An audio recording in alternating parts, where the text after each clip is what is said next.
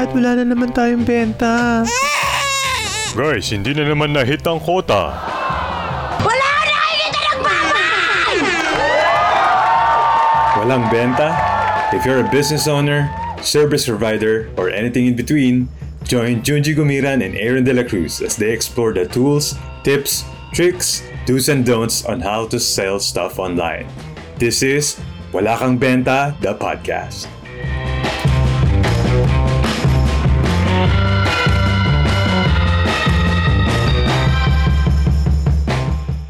Alright, welcome to another episode of the Wala Kang Benta, the podcast. Itong podcast na to was created to help Filipino entrepreneurs, marketers, freelancers, anyone na may gustong ibenta. Will help you with tips, insights, do's and don'ts on how to sell online. Ako po si Aaron De La Cruz with... Ay, ako po si Junji Gumiran. Parang tinaan. And welcome to this episode. Ngayon magkakaroon na tayo ng konting break from the business series na ginagawa natin. Diba, remember, we recorded, I think, 3 episodes yun of how to start your own business series. Pero ngayon, since mag-e-end na ang 2022, biro. Talaga? Ano talaga? Ikaw hindi alam. Ano na, diba? Ilang araw na lang 2022 will come to an end. Grabe, no? So, we wanted this episode to be parang, parang a recap of... They want us to reflect. Mag-linay-linay ba yun? Mag-linay-linay sa mga pinagkagawa natin this 2022. Ano ba yung mga ideas, mga marketing ideas natin na bumenta, mga hindi nag-work, ano yung mga nag-work? Ano yung mga learnings natin. Pero grabe yung itong year na to kasi I think this is ito na yung transition of we are finally moving out of the pandemic era. Although meron pa rin, there's still that threat na pandemic. Pero wala na, hindi na nga required mag-mask. Outdoors and indoors, optional na lang siya. And then, balik na yung traffic. Okay na yung traffic. So lahat ng tao nagsishopping na ulit, nag-dine-in na ulit. So, anong ibig sabihin nun para sa ating mga business owners? So, back to na ba? Back to benta na ulit. So, hindi na wala kang benta. Kakabenta na tayo. But anyway, so, we want to make this episode light kasi really, ito na siguro yung final episode natin for the year. And sabi nga ni Judy, gusto natin magnilay-nilay na ano nangyari sa year na to in terms of marketing. So, I guess ang magandang topic is ano yung biggest marketing lesson for us this year? And simulan ko na, no? I believe for me, alam ko na itong marketing lesson na to, it's not a new concept, it's not a new principle, pero this year talaga naging mas important siya sa akin sa businesses ko. And even yung mga ginagawa ko for my clients bilang isang freelancer. It's the lesson of, or it's the concept of truly understanding sino yung siniserve ng business mo. Ito yung target market mo, sino yung ideal customers mo. Truly understanding what they want. Kasi common na to, alam mo na to, di ba? Tsaka sabi ko nga sa'yo kanina din, Aaron. Ano ba yun? Cliché yan na naman. Knowing your market na naman. Purga na tayo sa knowing your market na naman. Pero ito nga pag-usapan natin, if you really understand this concept, buhay yung negosyo mo eh. So, again, basic siya, but if you don't understand it, walang mangyayari sa negosyo mo. And if you truly understand your target market, sobrang mag-boom siya and sobrang dali din nung mangyayari. Kasi, una, so punta na tayo sa actual na bakit ito yung tingin natin na biggest marketing lesson of the year. Kasi if hindi mo alam yung gusto talaga ng ang target market mo, because you don't understand them, you don't know them, anong mangyayari sa product mo? Kasi kahit sobrang ganda ng product mo, if hindi naman pala yun yung kailangan or gusto nung market, edi walang bibili nun because you don't understand yung market na yun. So, siguro wherever you are in your business, like nagsisimula ka pa lang, or nandun ka na sa scaling, or nagpa-plateau na yan, truly understanding your target market, napakahalaga niya eh. Wala na, magsisimula ka ng business, kasi hindi mo alam kung sino bebentahan mo. Right. Ayun, product yung gagawin mo. Paano mo ngayon ipapackage or ipaproductize yung product mo without knowing kung sino ba yung bebentahan mo? Sino yung market mo in mind? O kaya mag-i-scale ka. So ngayon, medyo nagpaplato na yung sales mo, hindi na siya tumataas. And you need to scale, you need to expand. So sino ngayon yung market na itatap mo? Aside from the beauty market, may mga iba pa bang market category na you wanted to to capture, papasok sa funnel mo. Kasi pag hindi mo yun alam, medyo mahihirapan ka. So again, wherever you are in your business, scaling, sisimula pa na, or Pa-exit ka. visit ka na, diba? Kailangan alam mo kung sino sila. Right. Again, isa pang nito, advantage is mas madali mong mabibenta yung kung anumang product na binibenta mo if you truly know your market. Kasi kapag kilala mo sila, you know their pain points. And hindi mo lang basta alam yung pain points nila. Alam mo kung paano sila naapektuhan ng pain point na yun. Marami kasi nagsasabi, let's say, ang product mo is pangalis ng tagyawat. Mm-hmm. Okay, so sabihin na natin na alam mo na yun yung pain point nila. But do you really know paano sila naapektuhan ng pain point na yun? Na pwedeng hindi sila lumalabas, sinasabi lang nila, ayaw kong mahahawa ng COVID guys, kaya di ako lumalabas sa friends niya. Yung pala kasi talaga nahihiya na siya sa acne niya or sa tagyawat niya nga. But because you truly know sinaserve mo, alam mo yung ganong pain points na ito. Nasa headline mo, let's say, nasa marketing messages mo. Ano ka na ba? Parang socially distant from your friends kasi hindi ka makalabas dahil nahihiya ka sa tagyawat mo. So, imagine niyo ganun ka-powerful yung mga messages mo na binibigay sa mga ideal client mo. I'm pretty sure they will react and they will probably buy your product kasi yung understanding mo ng needs and wants nila, ganun katindi. And not only the marketing message, kasama dyan yung the delivery of the message, kung paano mo siya i-deliver. Right. Kasama dyan yung language na gagamitin mo, how you talk when you're delivering the message. Kasi again, kilala mo sila, alam mo, paano sila magsalita. Ano ba yung mga words, mga message or emotions na mag-trigger for them to do the action na gusto mo. Hindi lang siya surface level of, okay, kilala kayong marketing to. Ano siya, mga teenager, ganitong edad, ganito yung gender nila, ito yung interest. Hindi lang siya yung surface level of knowing their interest, but kasama na din yung mga behavior, mga, naman tayo sa deepest, darkest desire, ang cliche, no? So, kasi wala, ganun talaga kasama talaga siya Ano ba? Magbibigay ba tayo ng tips paano malaman to? Actually, wala lang. Kasi na-discuss na natin to na. Pero ikaw, in your own business, paano mo nalaman or paano mo ni-research, how did you start knowing yung mga needs talaga or deepest, darkest desires ng market? Yan, good question. Kasi ako nung inisip ko yung market, sino ba yung market na gusto ko i-target sa business ko, I have this one thing in mind din na long term. Okay. How can I make this business or this product relevant for a long term? Okay. Na yung mindset mo nung ini-start. O, kailangan mag-relevant siya, lalo na for 2022. Ang daming product na magkakaparehas. Lahat pare-parehas ang binibenta, skincare. Lahat nagre-rejuve. Kaya sana ako magiging relevant. Kung magbibenta ka rin. Ay, naku, naman yung mga magbibenta ng rejuve siya. Wala naman problema, guys, kung magbibenta kayo ng rejuve, diba? Kasi ang dami, again, that sabihin validated yung product, ang daming gustong mag-rejuve, diba? Kaya lang kasi, you need to know your market to stay relevant in the business. I think perfect analogy dito yung hindi ko alam kung saan ko to narinig, pero narinig ko to sa isang podcast, yung analogy of playing bowling. Okay. At saka ping-pong. Okay. Ikaw, ano sa tingin mo yung ano sa tingin mo yung lalaroin mo doon, ping-pong or tennis kapag nagbe-business? Ping-pong o bowling? In business. Baka ping-pong kasi back and forth. Okay. Ganito. Pag ping-pong kasi, ping-pong to na laro. Baka iba. May iba kasing ping-pong. May iba kasi kaming alam. Di ba kapag tayo lang na, alam mo. Ay, may iba kasi kaming alam ni Nira na ping-pong. So, sa ping-pong kasi, di ba may... Table tennis. Natingin tayo. Hindi, ping-pong tayo. Sa ping-pong kasi, di ba may kalaban ka? Bato ka na ng bola, tapos titirahin mo na. Babalik sa'yo. Sa ping-pong, I always watch sa ping-pong. Okay. I watch your move. Let's say, you are my competitor. Okay. Tinitignan ko yung move mo. And yung move, yung action ko will depend on how you... Kung titirahin mo siya dito, titirahin ko siya dito. Okay, diba? Sabi sabihin, you always look at how the other players move sa market. Anong strategy nila, gagayahin mo. May discount sila, magdi-discount ka din. May offer sila ganito, mag-offer ka din ng ganito. So, parang gaya-gaya. Okay. Yung isa? Yung isa naman is bowling. Ano lang?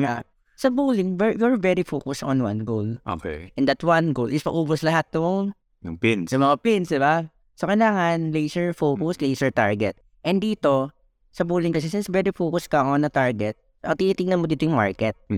So, yung mga market mo ngayon yung pins. So, paano ko sila mapapabagsak? Paano ko sila Benta. So, ngayon, yung magiging offer mo and strategy depends on, yung sa action mo na, paano ko bibitawan yung bola Right.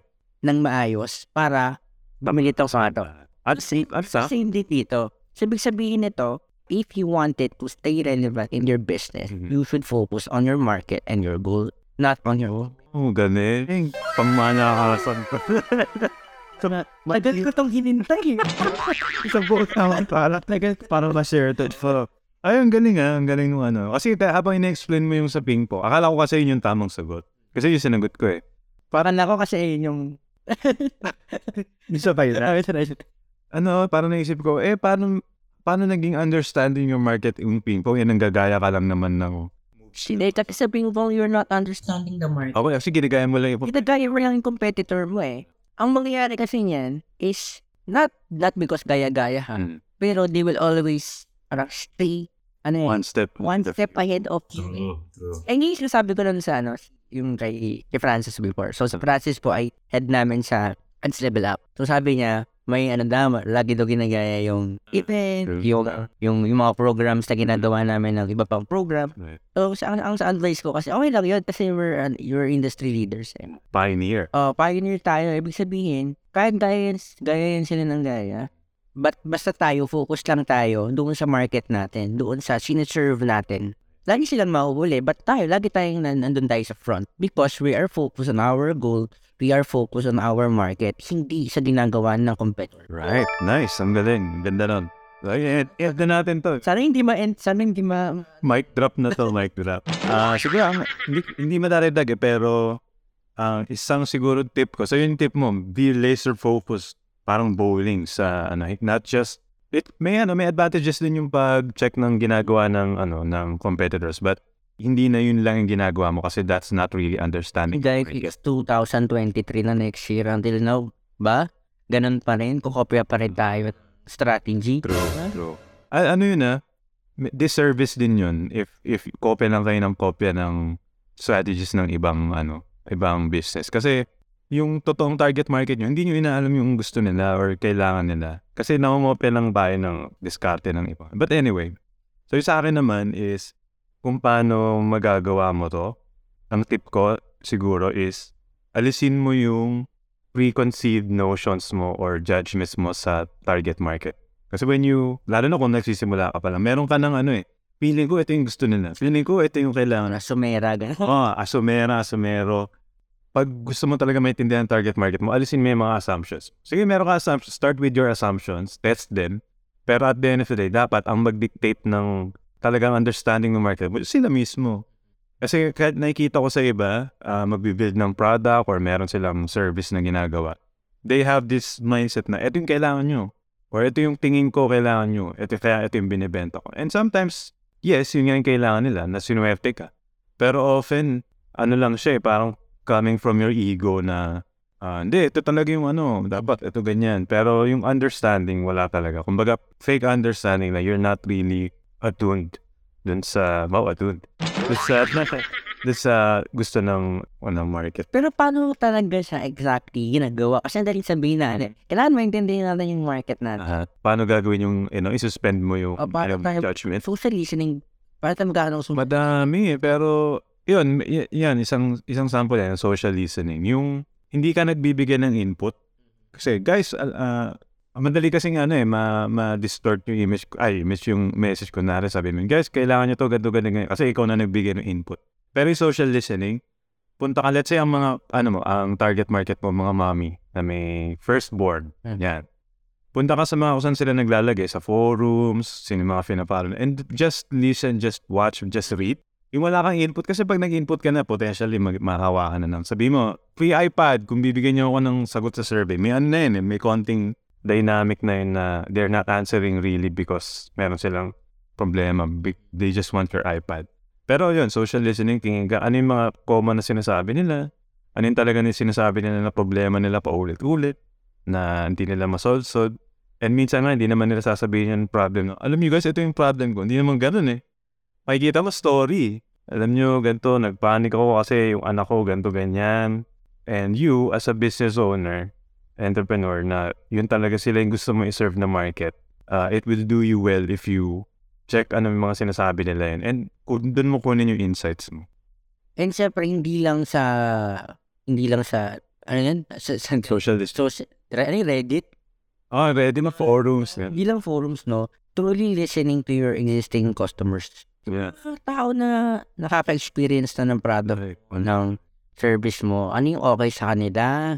Ano yung hindi okay sa kanila? Ano pa yung mga need i-improve? Usually, kahit mga simpleng survey or simpleng pagkamusta via call will actually help you formulate your actions for 2023. So, kung hindi yan maganda, paano ko siya i-improve? Kung maganda to, paano pa to mas mapapaganda pa or paano natin masusustain yung ganitong type of service or ganitong type of delivery ng product natin. Ang ganda nung sinabi mo. Kasi dyan namamatay yung ibang, hindi business owners sa sakin. Dyan namamatay yung ibang negosyo kasi meron ng feedback from their existing clients na ano yung mga bagay na hindi nila gusto or ayaw nilang na-experience nila sa product. Pero ikaw hindi ka nakikinig kasi may yabang ka na konti. Hindi totoo yan, hindi ganyan. Tuloy, yan nangyari, nakikita yun ng competitor mo, weakness nyo yan, ayaw mo makinig sa feedback ng customers mo. Gagawa kami ng product na walang ganyang weakness. So, ganyan, lahat yung mga customers mo doon tuloy magpupunta. So, yung mga ping-pong player na tinitignan yung reboot mo, lahat ng pagkakamali mo, they take advantage of that. Right. Ano yun, nakikinig totoo yun na may mga nagpiping-pong. Na may nakikinig or na people are watching your every move, especially malaki-laki ka na ng business. Kasi hindi nitignan nila ano yung tawag dito, kinks in your armor na pwede nilang gawin na USP or unique selling proposition ng kanilang brand. So imagine, again, babalik nga tayo sa sinasabi natin na biggest marketing lesson of the year. Imagine if hindi ka talaga nakikinig sa customers mo and you just continue doing whatever you're doing and meron na palang ganong nabubuo na dissatisfaction. Tinira tuloy ng competitor mo. Lahat ng market share naglipatan tuloy sa kanila. Nice lesson from Aaron. Ano ngayon? Very cliche na truly knowing your market. Yeah, yun yung if there's one lesson sa atin for both our businesses and sa atin lahat na nakikinig ng podcast ito, if there's one lesson for the year na iti-take natin into the next year, it's really understanding your target market. On a deep level, hindi yung masabi lang. I understand my target market. So before we end this podcast, we really just want to thank you guys sa pagsama nyo sa amin dito sa Wala Kang Benta na podcast. Ringin mo! Episode, wala pa ako. Ay, wala pa ako. Alam ko yun na yung ping-pong, yun na yun. Wala pa, iba yun. Oh, sorry. Sige. Carry on. Napakadamot sa tayo ni Aaron. They ask you how you are. Sorry. That you're fine. So, lumabas po ang kulay ni Aaron. Parang gusto niya sa lang. Akala ko yung senyas mo sa akin. Yung pala, sasabihin. And then, sige, ibilis na lang natin itong sa akin. Sa akin kasi, this 2022, dito natin na-realize na marketing and sales is now about button of attention. So, ito yung year na talagang sumabog si TikTok, si Facebook, saka sa Instagram, naglabas sila ng Reels, compete with TikTok, si YouTube, si Google pala, naglabas sila ng mga tinatawag na YouTube Shorts. Kasi yung mga tao, ngayon, hindi lang Pilipinas siya, but buong mundo, mas they lean towards watching short-form videos versus yung mga mahaba. Right. Or they engage more on videos rather than posts and mga images. So ngayon, because of this trends na ginawa ni TikTok, actually disruptor na sino mo mag-aahala yung TikTok sasabog ng ganito, Because of these trends, yung brand mo, yung product or business na binibenta mo, it's important na ipoposition mo siya ng tama with a great offer at saka effective hooks. Halimbawa, TikTok ka ba? Hindi. Sabi na Sinisimulan ko kaso walang kwenteng. So, yung mga nanonood ngayon sa TikTok or yung mga may TikTok napapansin nyo ba na parang nagulat na lang kayo, 1-2 oras na pala kayo nagtitigno. Parang gusto mo lang manood lang saglit, 2 oras na pala kayo. Just because nahuhook ka eh. Nahuhook ka sa mga video na yun. At akala mo pa 1 minuto lang pala siya sa video, pero halos 60 to 100 videos na pala ang napapanood mo na halos tigi-tigi sa minuto. So, ganun siya ka-powerful in a way na even the way we market and we sell our products, marami sa business ngayon, ganun na yung ginagawa. So, if papasok yung 2023, hindi lang this 2022 sa pagpasok ng 2023, if until na wala ka pa rin maayos na offer, I mean, punish pa rin yung offer mo na free shipping, buy one take one, na alam naman natin hindi totoong buy one take one yan, diba? Na emergency ka na, tawag na, emergency ka na hanggang weekend lang yung promo kahit hindi naman totoo. Hindi mag-isip-isip ka. Right. Kasi hindi na siya uubra pagpasok ng 2023. And tied pa rin yan sa listening to your market. Diba? Understand? Yeah, kasi again, if magka-craft ka ng offer mo at saka hooks mo, depends on ano pa rin eh. Depends on the awareness of your market. Mm-hmm. And meron kasi tayong iba't ibang level of parang level of understanding or knowing ng market sa brand natin. Yung iba, hindi pa tayo wala. Yeah. Diba, yung iba nakapag-engage na sa atin before. Yeah. Yung iba bumili na, pero hindi satisfied. Yung iba satisfied. So, you have to match yung offer mo and hooks mo depending doon sa level of awareness nila. Right. So, again, yun pa rin yun. Babalik lang tayo sa biggest marketing lesson natin of this year.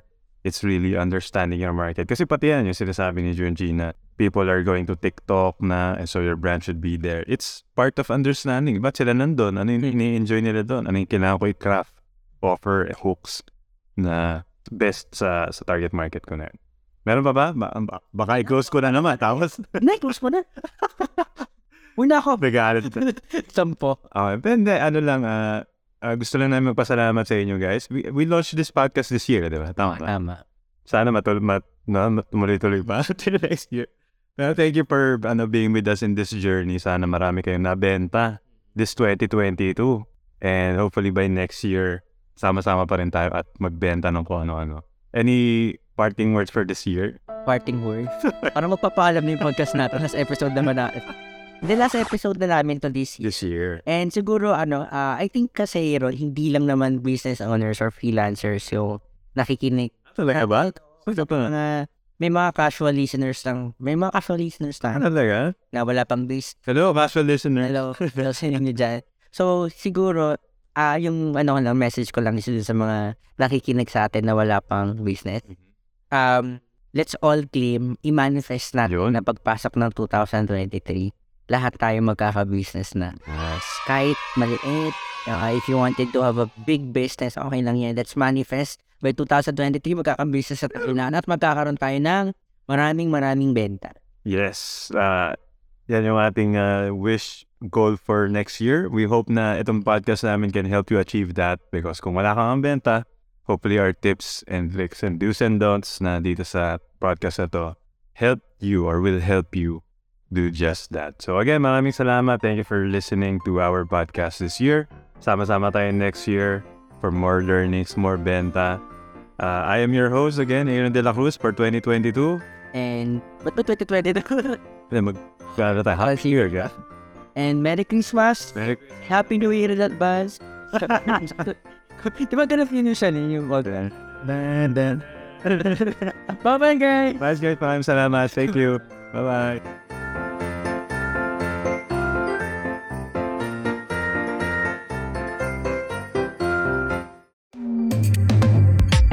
Let me give you 3 reasons why you should start doing email marketing for your business.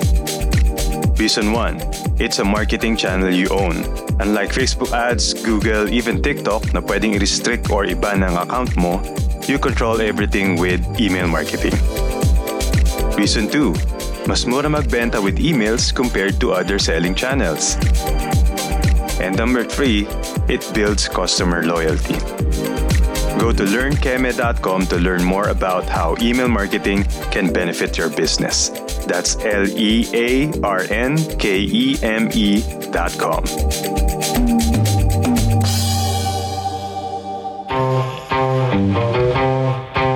like our podcast, consider signing up to our email newsletter. It's where we highlight cool things we found online, including apps, books, new hacks and tricks to help you sell more.